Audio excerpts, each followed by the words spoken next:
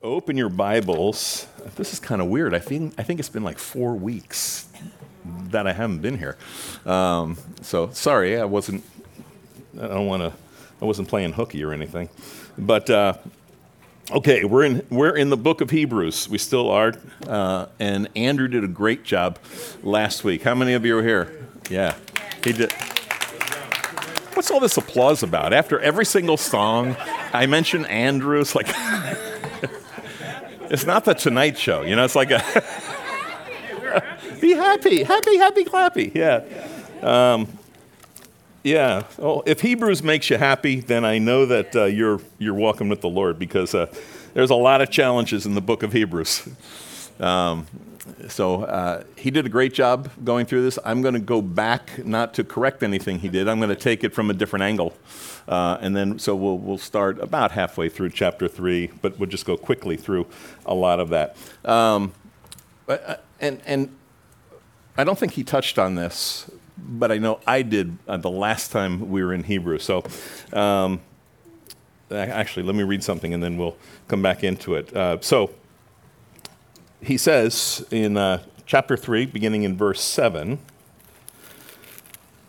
he says, "Therefore, as the Holy Spirit says, today, if you'll hear his voice," and he's quoting Psalm 95, "today, if you'll hear his voice, do not harden your hearts as in the rebellion, in the day of trial in the wilderness, where your fathers tested me, tried me, and saw my works 40 years. Therefore, I was angry with that generation.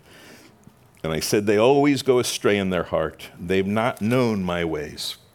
And so I swore in my wrath, they shall not enter my rest." Stop there for a minute. So that's he's quoting from Psalm 95. He's actually going to quote part of that passage that I just read a number of times in chapter 3 and chapter 4. He's actually going to use the word rest in chapter 3 and chapter 4 11 times. Rest is a key idea here that he wants us to understand. Context is everything in Bible study, and very often, and this is a sad state of affairs, probably doesn't apply to you, but many Christians it does apply to, people who read only the New Testament and never read the Old Testament. So they don't understand the references back in the Old Testament. Or if they read the Old Testament, they might read, creation in Genesis, or they might read some Psalms, but they don't get the full narrative, So context is everything. Context is king. When it's an old saying, but it's true, that a text taken out of context to be used as a proof text is nothing but pretext. And it's true. You have to understand what it means. So what's he getting at here? There are 5 major warnings in the book of Hebrews. And for those of you who might be new with us, or if you're not, and a lot of people really aren't that familiar with the book of Hebrews, it's kind of I don't want to call it a riddle, but some people do see it as the riddle of the New Testament. The audience are Hebrew Christians, Jewish Christians. They're second-generation Christians. This is probably written somewhere around 65, 66, maybe even 67 AD. So just to put this in historical context, obviously then the destruction of Jerusalem has not happened yet. That's going to happen in 70. But, of course, Christ was crucified, died, buried, resurrected, ascended to heaven in 32 AD. Now, those are actually really important dates, 32 AD and 70 AD. By the way, how many years are there between 32 and 70 AD? 38. Some of you couldn't care less, and I understand. But keep it in mind as we go back into context here. So the author, who and never specified, it's an anonymous book. I do believe it's Paul for a lot of reasons. We went over that earlier, but it's not critical to our understanding per se. He's speaking to Hebrew Christians who are going astray. They're under persecution. They're under persecution by their families. They're under persecution by the priesthood, by the temple, I'll call it the leadership of Israel. And so They're under this persecution. They're experiencing a great deal of pressure. And as a result of that, and the kind of criticism, and you've heard some of it yourself from your own families, from your co-workers when you get saved, they're going, what, you believe that kind of stuff? Really? You believe in this Jesus who died and resurrected? He's not even, buried somewhere anymore, and you actually believe he's coming back? Like, what are you smoking? Really, that's the way many of us have experienced. But this is even worse. And at the same time, while they're getting all that criticism, and in many ways having been cut off from their families, cut off from Israel, they can't find a job. Now they're really in poverty. It's really a tough situation. And church doesn't look like this back then. They're meeting in little hovels. They're meeting in small groups where they can pray together and ask God for direction and for food and things like that. We don't appreciate much of that in our generation and in our culture. But that's what they were going through. And by contrast, here's this glorious temple. The second temple, which now has been, overbuilt really by King Herod. It's an enormous place. The rabbis used to say, anybody who's never seen the temple has never seen a beautiful thing. It was outstanding. It was over the top. So much, the marble and the gold. It was just amazing. And so they know that's happening, and the smoke is going up from the altar all day long. And it's like, wow, that's where the sacrifices are happening. That's the religion. That's the centerpiece of Israel. And here I am, a Jew. And I've gone off to follow this itinerant rabbi who was crucified, rose again. I never saw it. I'm a second generation. I've just heard the stories. And I'm under all this pressure. And so the temptation is to go back. And the author is addressing them and saying there are warnings, things not to do, things we have to be careful of. And so he brings this topic up, which for many of us, for Christians who don't read the Old Testament, it sounds like a riddle. Like, okay, why did he just bring this up? Today, if you hear his voice, then don't harden your hearts, as your fathers did during the rebellion out in the wilderness. Well, what rebellion? What are we talking about? What revolution happened? What's going on? Glad you asked. So, and some of you know, and I know this is review, but a couple of weeks ago, whenever it was that I was here, I've lost touch. But we talked about this. So here they are. They leave Exodus. They're the Exodus generation who leave Egypt under Moses' leadership, right? And the old saying, 9 plagues didn't change Yul Brynner's mind. And so the death of the firstborn was the 10th plague that God brought on Egypt.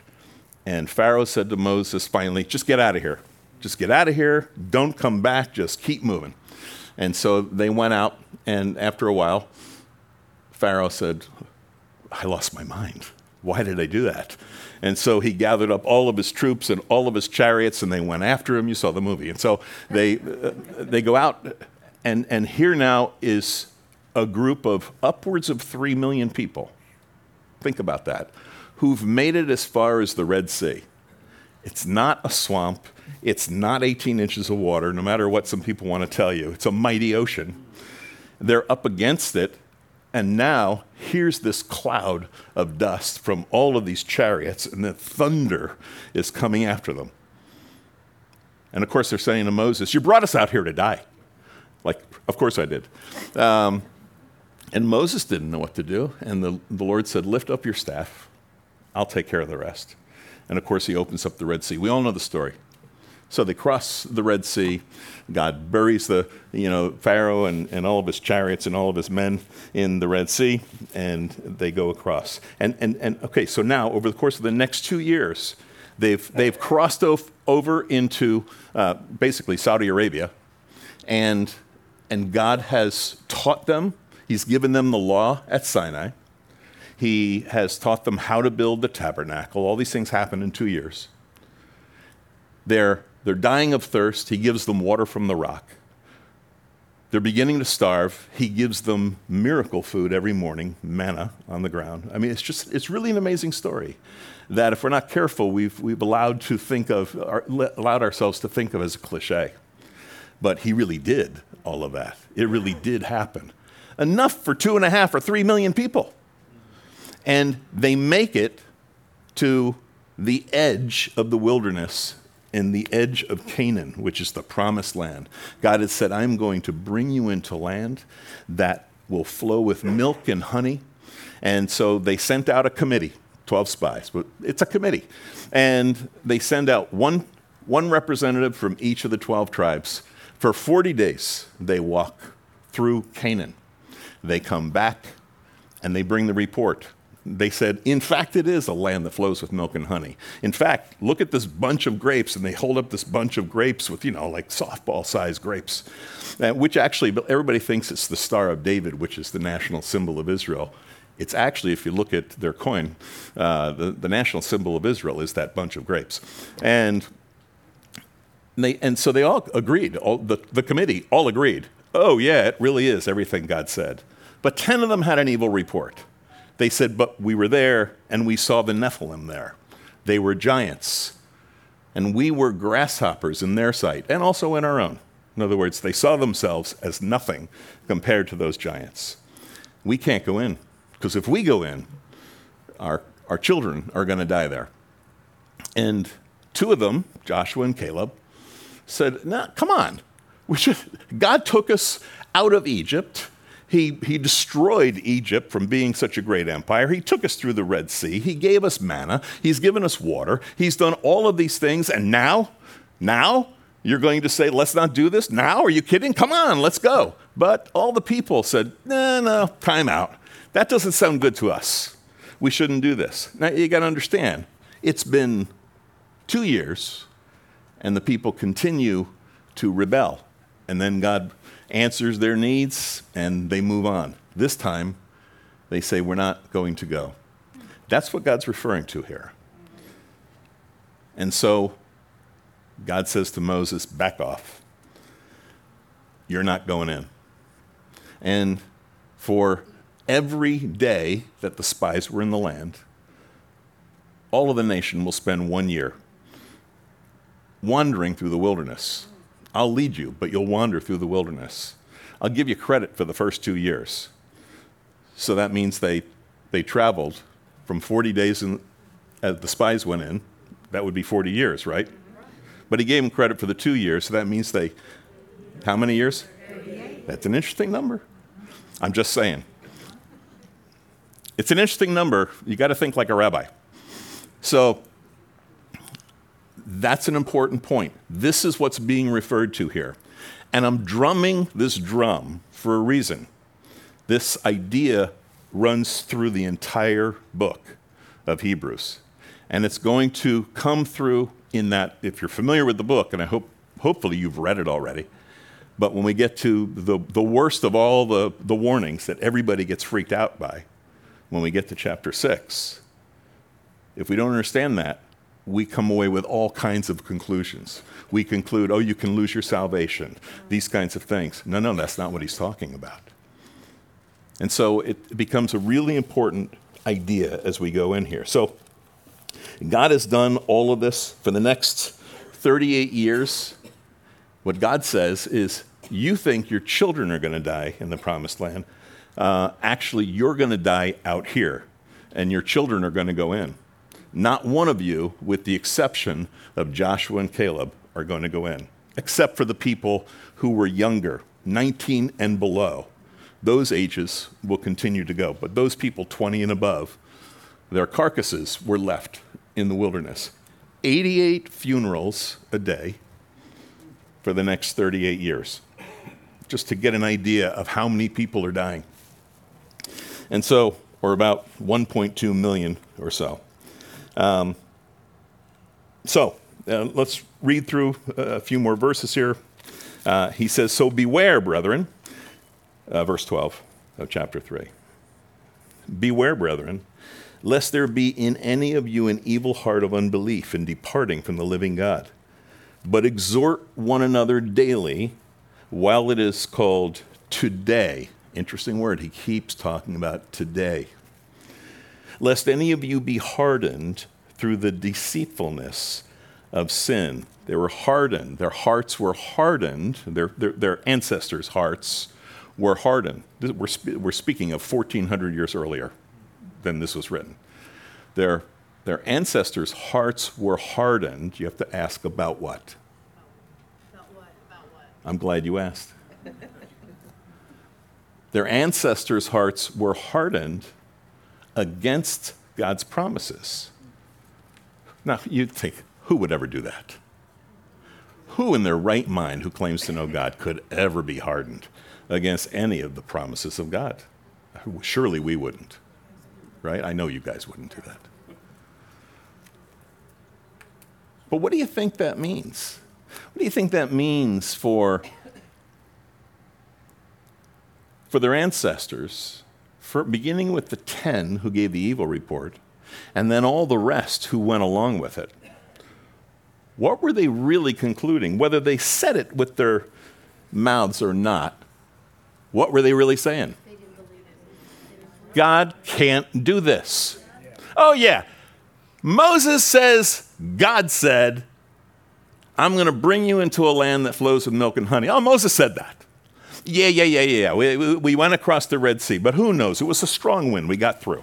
And the water was blown away. I mean, people with lots of letters after their name say that now. So why didn't they say it then? And yeah, miracle food every day, every single morning. Even then, while they were rebelling, God was still feeding them. But those things happen. Some things are a coincidence, I guess. Water from the rock. We're talking about the Saudi Arabian wilderness, where there's hardly a half an inch of rain annually. But yet from one rock, and some of you have seen the pictures of that rock. It's available online. You can find it. From that one rock, enough water always to water 2.5 million people and their flocks, I might say. But God can't deliver us. But God can't do that. You say, how can anybody be so foolish? Probably just as easily as us. Probably just as easily as we who say, yeah, I know that God said, I'll never leave you, I'll never forsake you. I know God said he'll take care of all of my needs. But I got to do this in order to make sure. In order to make sure. Because faith, for a lot of us, if we're not careful, is just a religious activity. It's a word we drop among the faithful. It's a word we use in our religious conversation. But living by faith is different than that. And many of us, if we're not careful, can fall into that same trap. Now, the reason I'm droning on and on about this is because we come to a conclusion that is wrong. Many of us, I did for years, come to the conclusion that, yeah, God said, you don't believe me, then you'll die here. And so we assume, therefore, they were not saved. Well, they weren't saved in the sense that they didn't go into the promised land. But were they God's people? Yes. Easy to say. But were they God's people? And how would we know? God said, you became my people in the night that you put the blood on the doorpost. It was the blood. It's always the blood. It's always the blood. You became a nation that evening. You became my people that evening. So even though they died because of their hardened hearts, they died because of their rebellion against the promises of God, it doesn't mean they ceased to be his people. They were still his people. Now, we're using terminology sometimes that sounds very Christian, but they weren't Christian, right? It's a different covenant they were under, but same God. So I'm saying this because it becomes important for us and we're not going to get into the warning in chapter 6, we'll do that next week, but it becomes very important to understand that when we get into chapter 6, that they didn't, even though they died in the wilderness over the course of the next 38 years, they never ceased to be God's people. Which brings us to the question, some of you are saying, he'll never get out of chapter 3.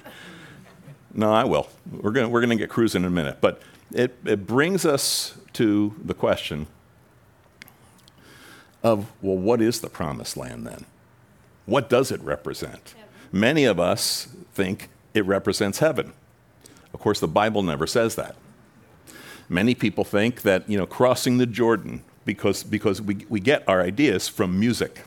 So a lot of the old hymns and things like that give us the idea that, crossing the Jordan is a picture of dying and going into heaven. But God never said that. The promised land was a land he promised to his people where he was going to do something special. And if you think about it, even in those early days under Joshua, as they came in, they battled the giants. The different battles they were under, where the hailstones, like 75-pound hailstones, are coming down and killing all of their enemies, giants. And the marksmanship of God is incredible, because hailstones are just coming out of the sky and killing only the enemies and not the Israelites, right? Well, they had nothing to do with that, the Israelites, right?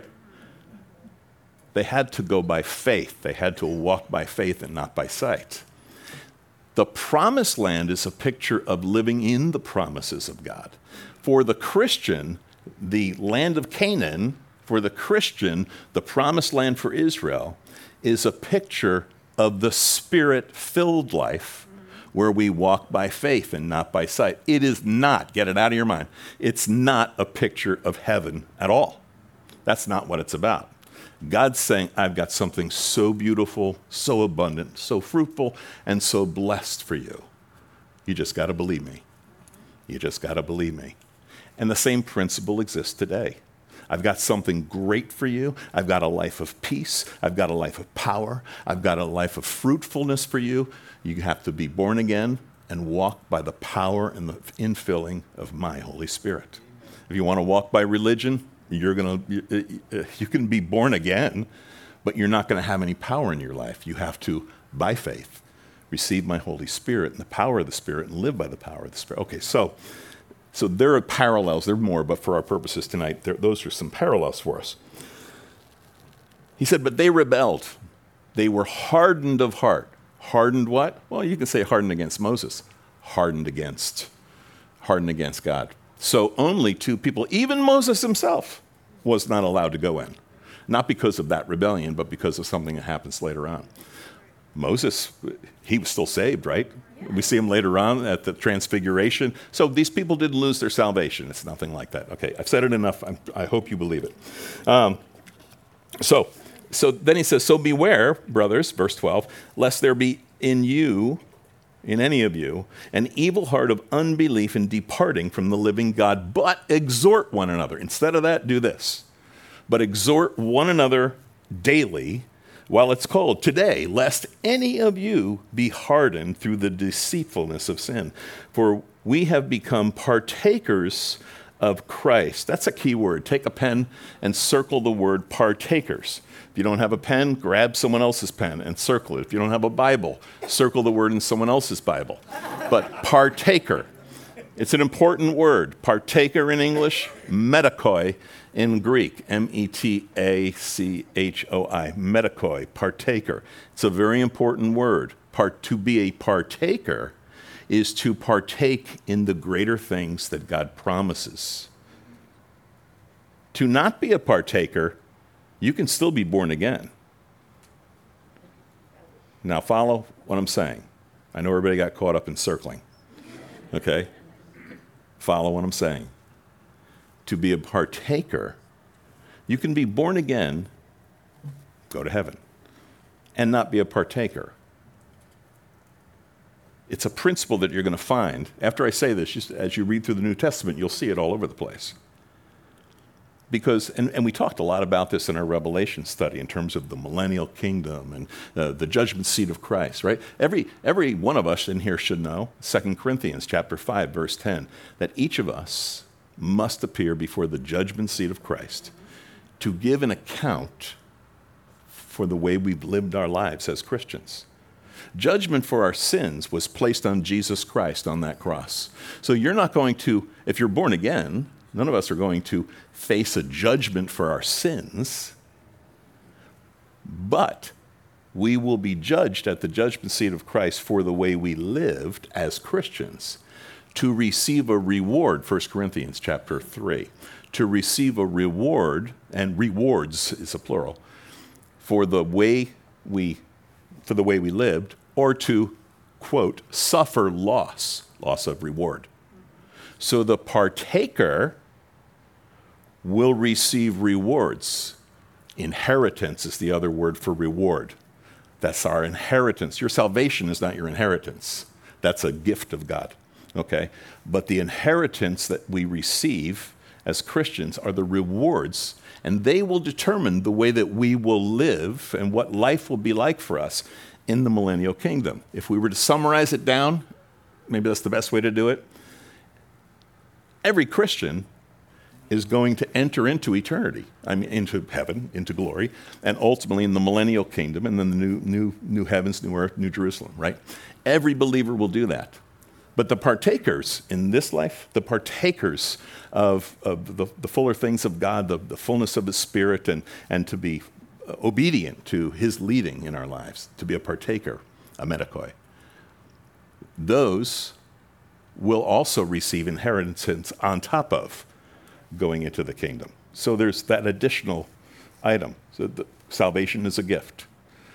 The inheritance, the rewards are based on how we lived in this life if we were partakers, medikoi. Okay, so he says, so verse 14, don't worry, we're really going to make promises you're saying, but we've become partakers of Christ if we hold the beginning of our confidence steadfast to the end. In other words, we continue to walk with Him.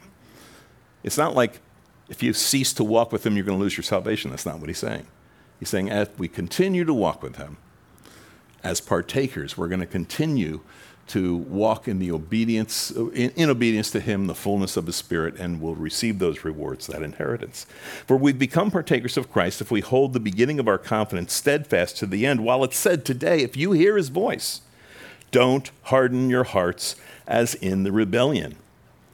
For who, having heard, rebelled? Indeed, was it not all who came out of Egypt, led by Moses? Now, with whom was He angry 40 years, God? With whom was God angry those 40 years? Was it not with those who sinned, whose carcasses fell in the wilderness?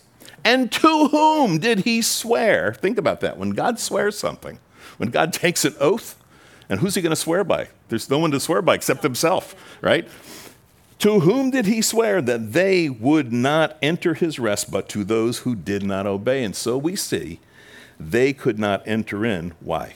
Because of unbelief. Not because they didn't believe in God. They didn't believe that God was able to do what God had promised God would do. See, it's the worst conclusion you could take from this is, those Hebrews, those Jews, stiff-necked generation, they're always like that. Paul says in 1 Corinthians chapter 10, all these things happen to them as examples for us. We're no different. We always like to say, Israel, they all had the same blood type, B negative, And you're fun, you can make the jokes about it and all that, but so are we. We do the same thing, and we say, I'm just going to get by. I don't know how some of these people, some of these Christians believe some of the stuff they do, but as long as I go to church, I'm okay. No, there's so much more that God has for us. It's, will I believe the things that I read in His Word? That's really the question. Yeah. And He's going to give us the reason why if I ever get into chapter 4. Therefore, since a promise remains of entering His rest, let us, by the way, that let us, I didn't count how many times, but let us is used many times in this book. And regardless of who you think it is, I happen to think it's Paul. But the writer clearly is a Christian, right? Some people want to think that the writer is writing to Jews in general, that there's saved and unsaved among them. No, he's speaking to Jewish believers. That's why he says us. The us is not a racial or an ethnic us. It's a spiritual us. Since a promise remains of entering His rest, let us fear, not fear like terror, but fear like trust, lest any of you seem to have come short of it. For indeed the gospel was preached to us as well as to them, but the word which they heard did not profit them, not being mixed with faith in those who heard it. For we who have believed do enter that rest, as he has said, so I swore in my wrath, they shall not enter my rest. Although the works were finished from the foundation of the world. He says here, for he has spoken in a certain place, that place would be Genesis chapter 2. He's spoken in a certain place of the seventh day in this way, that God rested on the seventh day from all his works. By the way, and we all know that, right? We've read that before. Why did God rest? Was God tired? Yeah, sometimes we get this idea that God rested. You can almost get this idea like, well, there's a hammock. And he says, that was a lot of work. I'm just going to take a load off here. Yeah. No, why did he rest? Finished. Well, it becomes an example. He didn't do it to be an example. He did it because his work was complete. What does rest mean? There's a lot of different definitions for rest. Rest can be the cessation of action. You can cease from moving and rest. You can cease from laboring, right, working.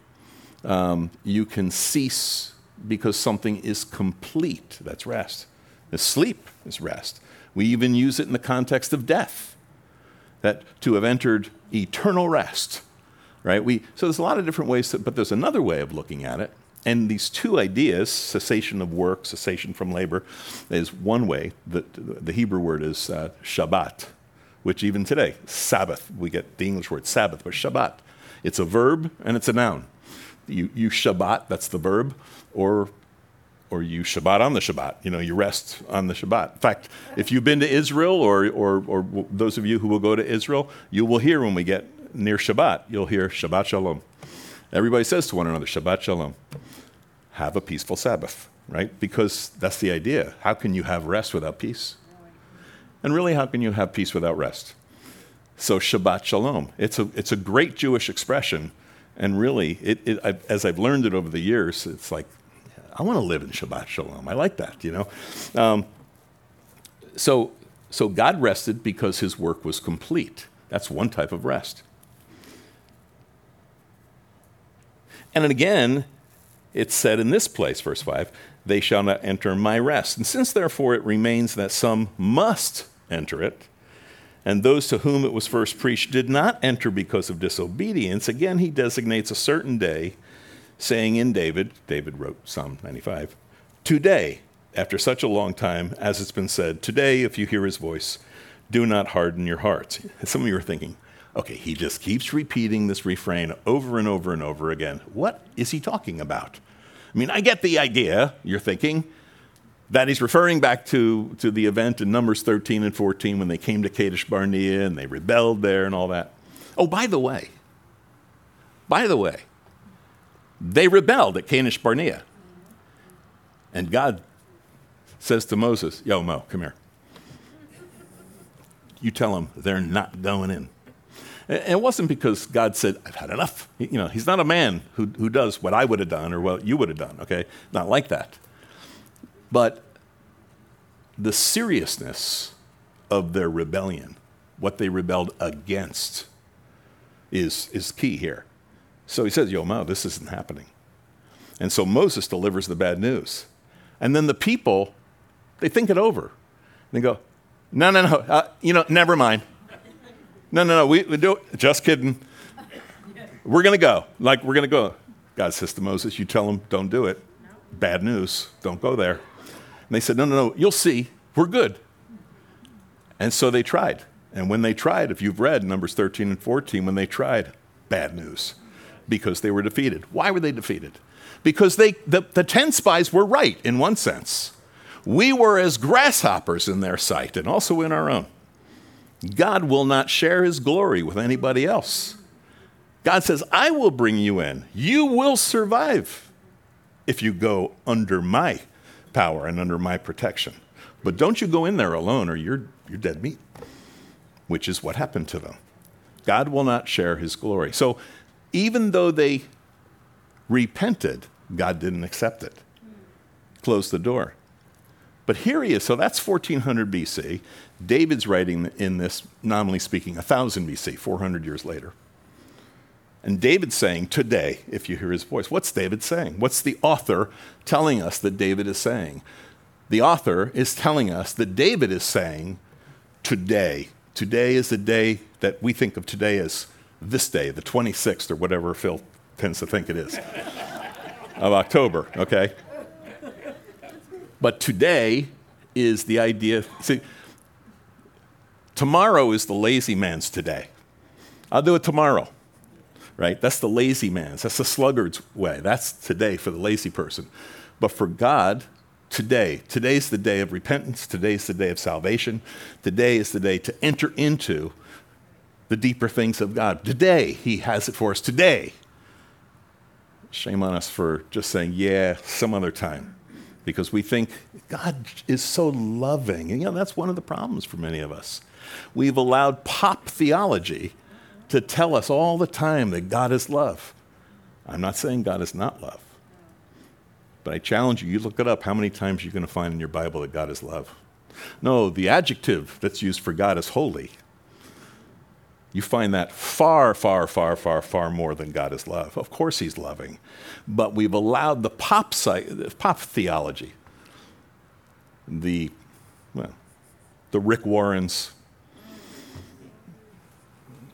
I know there's more. Sometimes I just can't allow their names to be in my mind. But we've allowed some of these pop preachers to tell us so much about God's love, we come away with the idea that, you know what, I can do it anytime. Why bother now? When in reality, if God's saying, okay, you're in Christ now, you're born again, I have this for you. I want you to have my Spirit. Yes, my Spirit indwells you. Now I want you to experience the power of my Spirit and to walk in the power of my Spirit and to understand the deeper things of what it means to walk by faith and not by sight. God desires that for us, and he wants us to do it today. He doesn't want us to harden our hearts, but if we will soften our hearts and come back to him and say, Lord, forgive me, he'll always forgive you. It's always today in that regard. And so he says here, wherever I left off, because it was somewhere in here, again, he designates a certain day, verse 7, in David, saying, today, after such a long time, it's been said, today, if you hear his voice, don't harden your hearts. He says, because of Joshua, now think about that, Joshua, it would be 1400 BC, 40 years after or 38 years after the wilderness issue at Kadesh Barnea. If Joshua had given them rest, then he would not have afterward spoken of another day. See, by Joshua, in other words, by entering the promised land. Yes, there was an element of rest, but not the fullness of the rest that God had desired for his people. There remains, therefore, a rest for the people of God. For he who has entered his rest has himself also ceased from his works, as God has ceased from his works. Therefore, he says, let us be diligent. Diligence is not a word that's used as much anymore in the West. In many ways, it was an older generation who was more concerned about diligence. But he's saying diligence is important. Let us be diligent. Let us be sure we're doing this. Let's get on with it, in other words. Let's be diligent to enter that rest, lest anybody fall according to the same example of disobedience. Why? Because the Word of God, and look at the words he uses here, because the Word of God is alive. The Word of God is powerful. The Word of God is sharper than any double-edged sword. The Word of God pierces even to the dividing place of soul and spirit, of joints and marrow. And the Word of God discerns the thoughts and the intents, or the thoughts and the attitudes of the heart. Let's park here for a moment. This preaches, but we don't have time to get into all that tonight. But just think of what he's saying here. There's so much. I just got to pick and choose. The Word of God is alive. We tend to think sometimes. And I'm not mocking anybody when I say this. It's just like sometimes we don't know how else to think about it. So we just think the Bible's a magic book. I mean, because let's face it, if you've spent some time in Jesus Christ, if you're born again, and you find that when you read the Bible, like, wow, I feel like I read that passage a month ago, but I'm getting something else out of it today than I got a month ago. Or I read it last year and I thought it meant this, but now I'm seeing it a different way. Well, okay, we can start to look at it as a magic book. You know, I don't mean magic in the witchcraft sense, but I mean it's like, it's really different. Well, yeah, it really is different. There is no book that compares to the Word of God, and that's why, because it's the Word of God. Psalm 138, verse 2, is, and I know I've said this many times, but it's one of those astounding verses. Some of the modern translations kind of muddle it, I think. But it says that God exalts his word even above his name. Now, if you've ever studied how God considers his name, how holy is the name Yod-Heh-Vav-Heh, Jehovah, Yahweh, L-O-R-D, all capital letters. If you've read that in the scripture and you understand how highly he exalts his name, and then to read that he exalts his word even above that, like, we need to take pause here and realize this is far more important than TikTok, Twitter, Facebook, and all the other silly stuff that we get ourselves involved in, because the Word of God really is alive. How can a book be alive? That's a rhetorical question. But have you ever really thought about that? How can a book be alive? Doesn't make sense. It really doesn't make sense. You know, in our context, a book's a book. It's ink on paper. Okay, it's an old book. Okay, and there's a lot of cool things about it. And it's 66 books written by 40 different writers over about 1,500 years. And it has one basic theme that runs through it. But it's still a book. It's still ink on paper. But there's something so much more here. How is it that it's alive? How is it that it's powerful? How can it be powerful? Well, it has to do with the way I receive it, because I remember when I tried to read the Word of God before I was saved, it was like thud. I didn't get it. I think most of us had that experience. So it has a lot to do with the receiver, right? So we got a transmitter, but the receiver isn't on. That's part of the issue. I suspect, and I don't know how to explain it, but I think part of the answer here is that the Word of God is God. And if you start to look at it that way, that explains how the Word of God is alive, and therefore is powerful, and therefore is so sharp that it divides. See, there are many people, and many in the church in general, who don't believe there's a difference between soul and spirit, except here's a proof text. There are other proof texts, but here's a proof text that there's soul and there's spirit. God is triune. He says, Genesis chapter 1, verse 26, let us, he's speaking among the Trinity, let us now make man in our image and in our likeness. Well, there's a lot of different ways you can look at that. In what way are we in God's image? Well, I think one of the most obvious is that we are triune. Body, which is the most obvious part of us. Soul, which tends, however you look at that, but I tend to look at it as our personality, the operating system. It's not the brain. The brain's an organ that requires the mind to drive it. And the mind, or mind being another word for soul, the psyche, or we get psyche from that. Psyche in Greek, psyche in English. We get psychology out of that. And the spirit, and they're different. Before we're born again, because the spirit is dead, until we're born again, the spirit comes alive. We can have a lot of religious experience or spiritual experiences, and we think it's God, and it's not. I don't want to go down that whole hole here. I'm just saying there's all that. And even think about psychology itself. And I'm not here to just beat on psychology, but the problem with psychology, because it's not coming from a born-again perspective. Psychology attempts to infer what's happening internally in a person. Try to follow the logic. Psychology, the study of the psyche, the psyche, attempts to infer what is really happening inside the person based upon outside observation. God, by comparison, and God's word, or God uses his word, which is alive and is powerful and is so sharp that it can divide between the psyche and the pneuma, the soul and the spirit.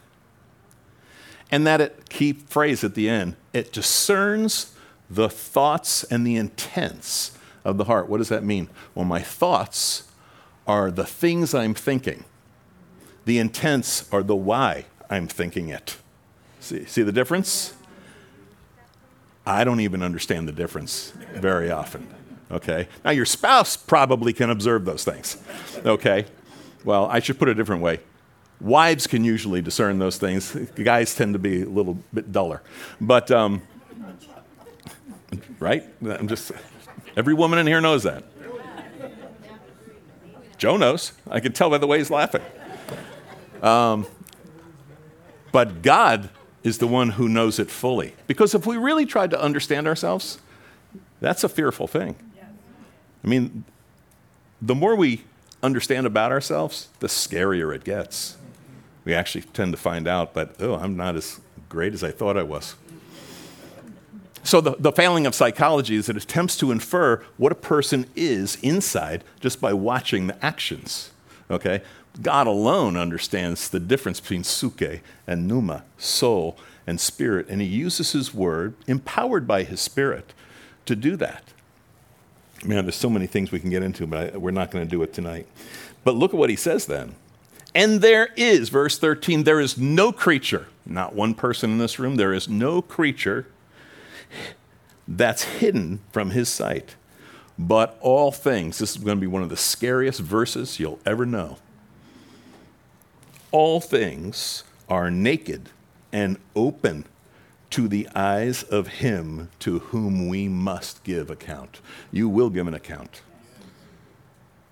If you're not in Jesus Christ and you refuse him to the day of your death, you won't give an account. You'll just hear the judgment at the great white throne when the books are open and everyone is judged according to their sins that are written in the book. But if you do know Jesus Christ, all of that was judged. All of that was paid for on the cross. But at the judgment seat of Christ, we'll give an account for the way we live, because all things are naked and open, the thoughts and the attitudes of the heart. And we'll give an account for those things. Seeing then that we have a great high priest who's passed through the heavens, Jesus, the Son of God, let us hold fast our confession. For we don't have a high priest who cannot sympathize with our weaknesses, but who was in all points tempted as we are, yet without sin. That is a mind blower to me. That is an absolute mind blower to think that Jesus Christ, as great as I try to understand him as being, because he's fully man and yet at the same time fully God. So I disconnect right there trying to understand how that works.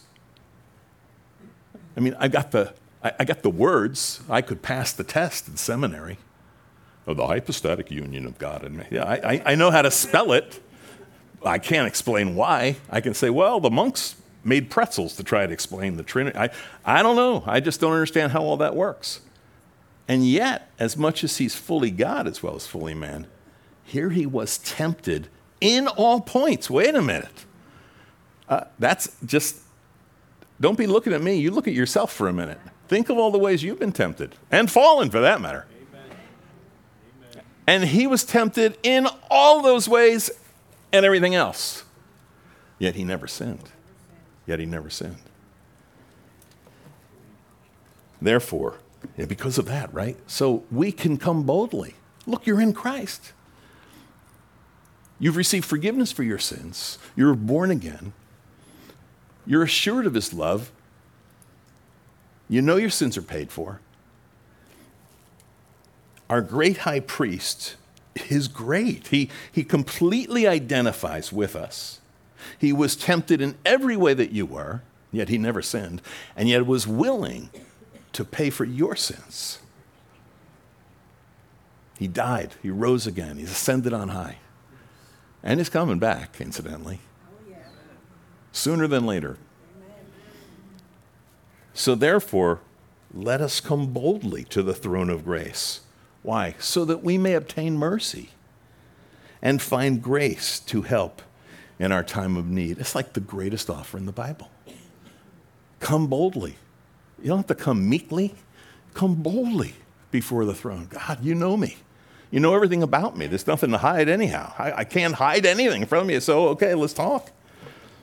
For every high priest taken from among men, like we don't think of high priests. You may have an Episcopalian background or a Roman Catholic background. You have some idea of a priest, bells and smells and different things. No, you know what I'm talking about. I'm not mocking anything. That's just like, I wasn't raised in that.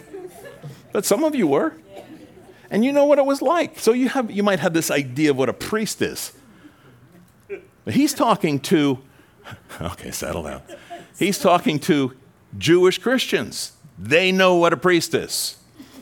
There are the Kohanim, the priests, and then there's the Kohen Hagadol, the great high priest. The first one's Aaron, Exodus 16. God says to Moses, Aaron will be the priest. You're not going to be the priest. He'll be the priest. You lead the people, he'll be the priest. Be the high priest. And from him and his sons, then, and that whole group of Levites, will come all those who will be the priests. But a high priest, as opposed to all the other priests, a high priest was the one who made intercession for the people, regular basis, and especially on the Day of Atonement, Yom Kippur. And for every high priest taken from among men, they understood that.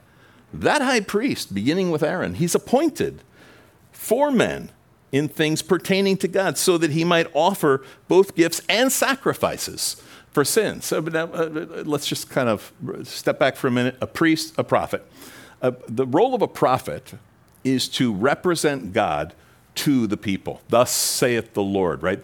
The prophet professes. We always think prophecy is telling things in the future. Yes, that's a part of what we find in prophecies. The primary role of a prophet, by the way, if you read through the Old Testament, was when the people were in rebellion, the role of a prophet was to come to the people and call them back to the covenant of God. Like, yo, you're too far afield. It's time to come back to the truth. It's time to come back to the covenant, what God has called us to. That was the role of the prophet. In our day and age, we tend to think, oh, it's all the cool stuff about the things that are going to happen in the future. No, that's a sideline. That's something else that's there. The primary role was to represent God to the people. By contrast, the role of the priest was to represent the people to God, to intercede for the people. When you read through, there's a couple of books in the Bible. One of them is Leviticus. That I always joke that people open their Bibles to, if I say open your Bible to Leviticus, there's going to be moths that fly out because most people hardly ever read the book of Leviticus. But if you do, it's a very bloody book. It really is. And yet, I got to tell you,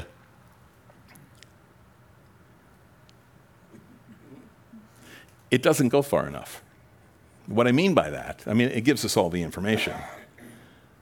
But if you were really to kind of stop and go slower through it and think in word pictures, like what does that look like?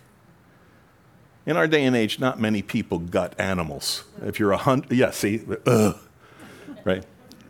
But aren't you thankful if you're carnivorous, like some of us? And by the way, God commanded that. Genesis chapter 9, eat meat, he said. I'm just saying. I didn't say vegans are in sin. I'm just saying I'm just saying God commanded to eat meat. Anyhow, so we think meat just appears in the store. But if you think about it, you have to gut the animal. You got to kill it. You got to bleed it. You got to gut it. You got to do all these things in order to get the meat that you want to eat. And anybody who's done that knows that it's a heavy, time-consuming, messy job. It really is. And you think about the Levites' job on a daily basis, all day long, the animals that were being slain and gutted. And when you sinned, you brought an animal. And the priest did not examine you. Like, tell me all about your sin. No, that's not what he did. That's between you and God. He examined that animal to see that it was worthy. And then he handed you the knife. And you picked up the head and slit the throat and bled it into a silver bowl. Why? See, watch everybody. If you could look around and see everybody's faces right now, it's like, right. That's the point. See, we've so sanitized the Bible in general, we didn't stop to think about what's really going on. Why? Because, by the way, not one of those sacrifices, and it went on for thousands of years, but not one of those sacrifices ever expiated someone's sin. I mean, and there's no sacrifice that ever took away anybody's sin. Say, wait a minute, why'd they do it? Because it was a representation of the one who was coming. It was a picture of the one who was coming. And so that's why he'll say later on, the sacrifice of bulls and goats day after day in the tabernacle never takes away sins. It was done as a type. It was done as a picture to tell the people to look ahead to the one that God was sending, that one day one would pay for it. That's an important idea. That's why I say when you read Leviticus, you kind of don't want to, but you really should stop and realize how shocking this really was and how costly. I mean, if you're going to be honest before God, you could go through a lot of sheep pretty quickly. If you're bringing your sheep to pay for your sin, wouldn't that cause you to be a lot more diligent about the way that you're keeping the 613 laws? That's a lot of laws. Anyhow, so I know I was somewhere, and I'll come back now. So the high priest, right? The high priest is taken from among men. Aaron, Exodus 16. And then there were challenges. You know what happened in Korah's rebellion, number 16. Korah, who was also, in the bigger family of the Levites, but not in the line of priests, he challenged Moses and Aaron, but specifically Aaron, he's really challenging. Why you? How come we can't do it? And then Moses said, well, look, why don't we, I'll go to God and we'll see what God wants to do. And I'll come back to you tomorrow. He comes back tomorrow. Korah, here's the deal. I talked to God, and he said this: you bring all your people who want to be priests, and I'll bring Aaron and all of them, and we'll stand here, and God will decide who's the priest. And if he rejects any of us, he'll just swallow us up. Korah said, good deal. And the earth opened up, and Korah and all of his family and everybody else just went right down the hole. Don't mess with the living God, right? Why? Because God won't share his glory with anybody, and he has a specific line who he said he wanted to be priest. That's important as we get into this book now and start to understand what he's saying about Jesus, our great high priest, because Aaron, as great as he was in terms of what he represented, and then everyone who came after Aaron as a high priest were only men, and all they could do is to lead a system of animal sacrifice that never actually took away sin. It was just a picture. Right. And it wasn't for nothing, but it was done day after day as a picture for the people and to prepare their hearts for a better covenant and a better deliverer and a better salvation and a much better way overall. So he can have compassion, verse 2, on those who are ignorant and who are going astray, since he himself is subject to weakness, a regular high priest. Because of this, he's required, as for the people, so also for himself, to offer sacrifices for sin. Aaron himself had to offer sacrifice for sin because he was, in that regard, no better than anybody else. He's still just a man. That was just his position. But he was still a man, just as much of a sinner as anybody else. And no man takes this honor to himself. Again, like we have Korah, or later on in 1 Samuel chapter 15, King Saul. He's the king, and he steps in the role of the priest, and he actually offers up sacrifices, and he was taken out of his position as king. And we studied, King Uzziah a couple weeks ago. No man takes this honor to himself, but he who is called by God, just as Aaron was.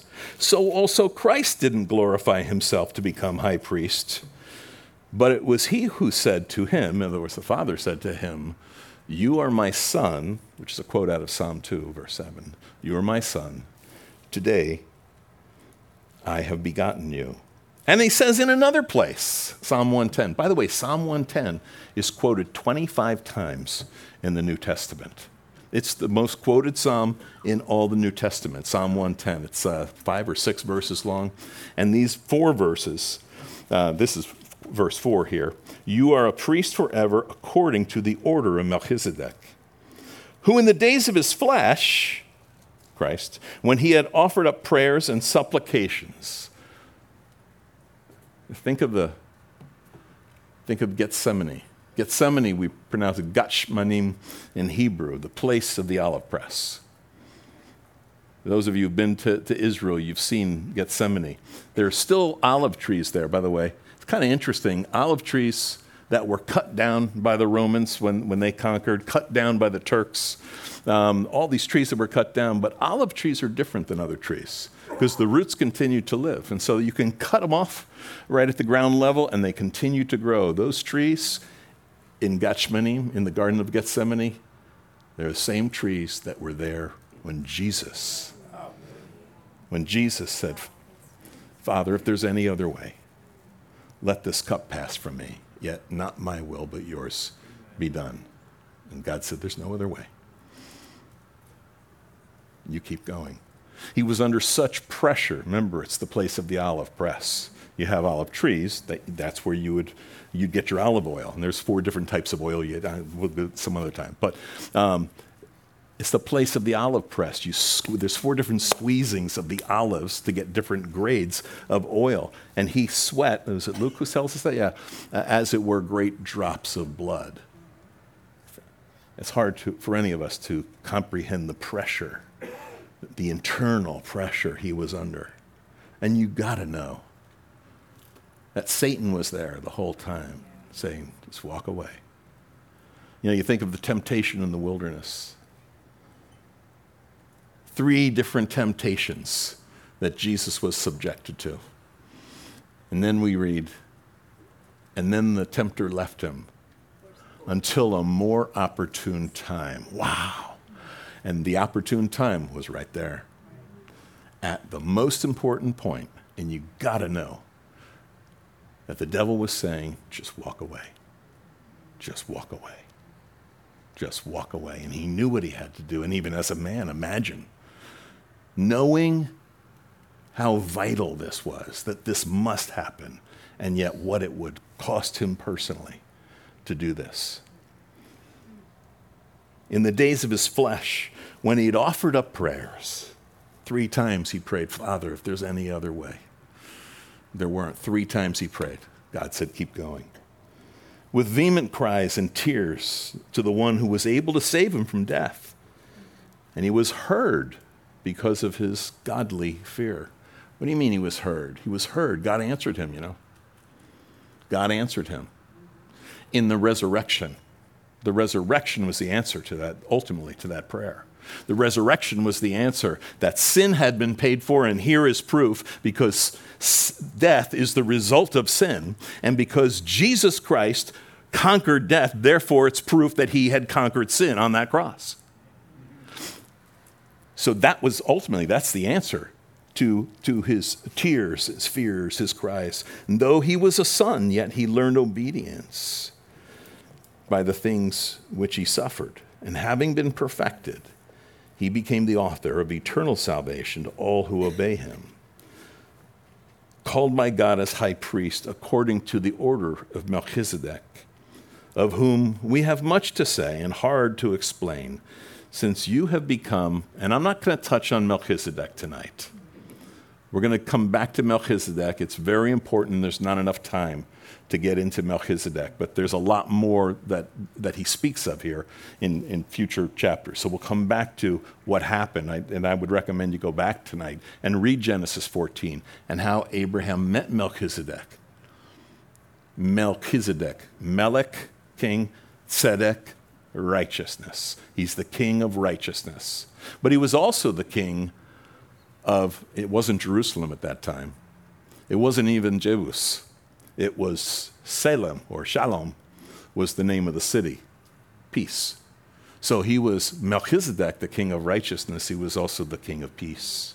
A very interesting character. And people have all kinds of questions, and most of them we're wrong about. But he's certainly a type of Christ. And the point that the author is going to make here, beginning here and on through chapter 7 and beyond, is Jesus is the great high priest, not like Aaron, who's from the order of the Levites, but rather after the order, a different kind of a priest, after the order of Melchizedek. So we'll come back to that. But look at what he says, because he's speaking to people who understand all that much better than most of us in this room. So what does he say? Verse 10, called by God as high priest according to the order of Melchizedek, of whom we have much to say and hard to explain. Why? Since you, now listen closely to what he's saying to these people. And this applies, if the shoe fits. Of whom we have much to say and hard to explain, since you have become dull of hearing. Wow. Insult your audience, Paul. For though, now look what's he saying. Look at what he's saying. Second generation Christians who in many ways are closer to the things of God in terms of experience than we have been in terms of our upbringings. He's saying, for though by this time you ought to be teachers. Think about that for a minute. We have this idea that, God brings some teachers in the church and the rest of us, so we just show up and listen. But what's he saying? By this time, you ought to be teachers. Really? What do you mean I'm supposed to be a teacher? Actually, by extension, what does that say to us? If I was saying it, you'd be offended. But the Apostle Paul says all of us in this room, by this time, should be teachers. You say, I'm not a teacher. I didn't go to any school. I don't know. He says you should be. What do you mean I should be? Well, by our lives, first of all. We should demonstrate the truth of God's word, even by our lives. We should be able to open the Word of God and explain so many things to people. He says we become dull of hearing, and we have. The church in America certainly has become very much dull of hearing.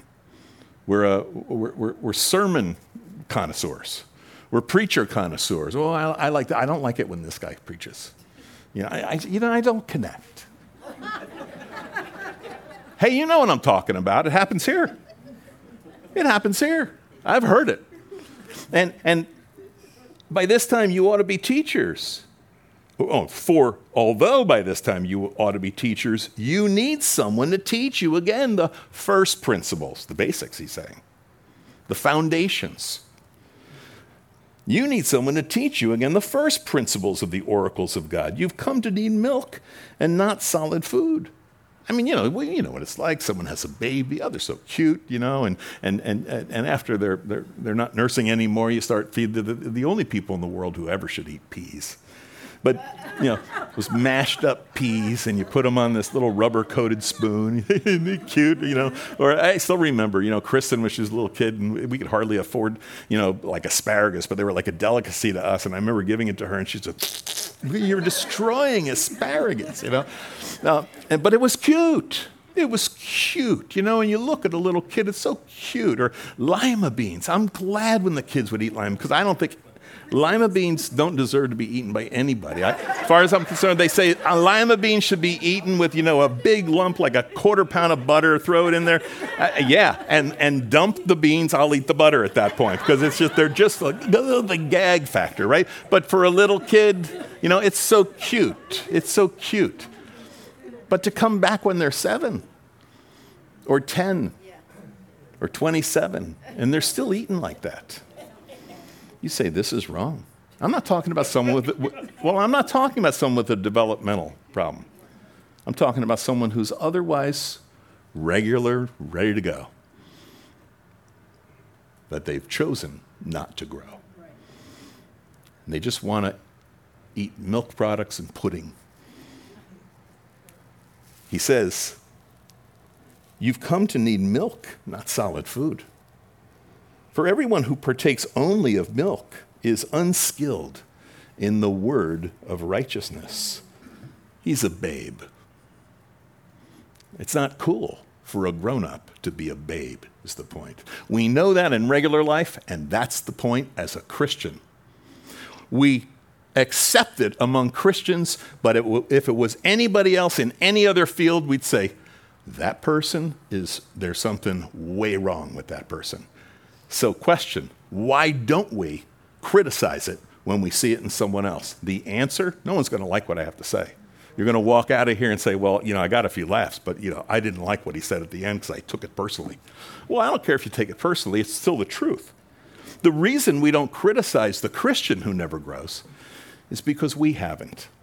And if we criticize them with one finger, we'd be pointing back at ourselves with 3 others. And so we don't say anything, and we allow everybody just to go along, and we'll just listen to that one guy who talks. By now, you all ought to be teachers, he says. Now, somebody's going to come up to me later on and say, I understand what he's saying, but it really doesn't apply to me because, no, he's saying that there's a maturity that God expects out of each one of us. He's not talking about what profession we have. He's not talking about the position we have in the church. He's saying in our lives. We had a conversation at staff. We had a staff lunch today, and we were talking about the people who had influence over our lives. And some of us were just answering about there were certain people, it was just the way they lived. And the influence they had on our lives just by the way they lived. They didn't say, here, take this book. This is how to become a Christian. Read it, and I'll give you a test later on. No, it was almost like Paul says, follow me as I follow Christ. Because that's really what being a Christian is supposed to be all about. For by now, he says, you ought to be teachers. He says, but you're partaking only of milk. You're unskilled in the word of righteousness. You're a babe. A solid food belongs to those who are of full age. That is, those who by reason of use have their senses exercised to discern both good and evil. So that's the reason that so many in the church of Jesus Christ today are so stuck in so many sins, living together, addictions, pornography, all these things, because no one challenges them. They'd rather grow in those things than to grow in Christ. But I got a ticket. It says, when I die, I'm going to heaven. There's so much more. He's saying, today, if you hear his voice, don't harden your hearts as you did in the rebellion. It's time to soften your heart and follow Jesus Christ. Let's stand.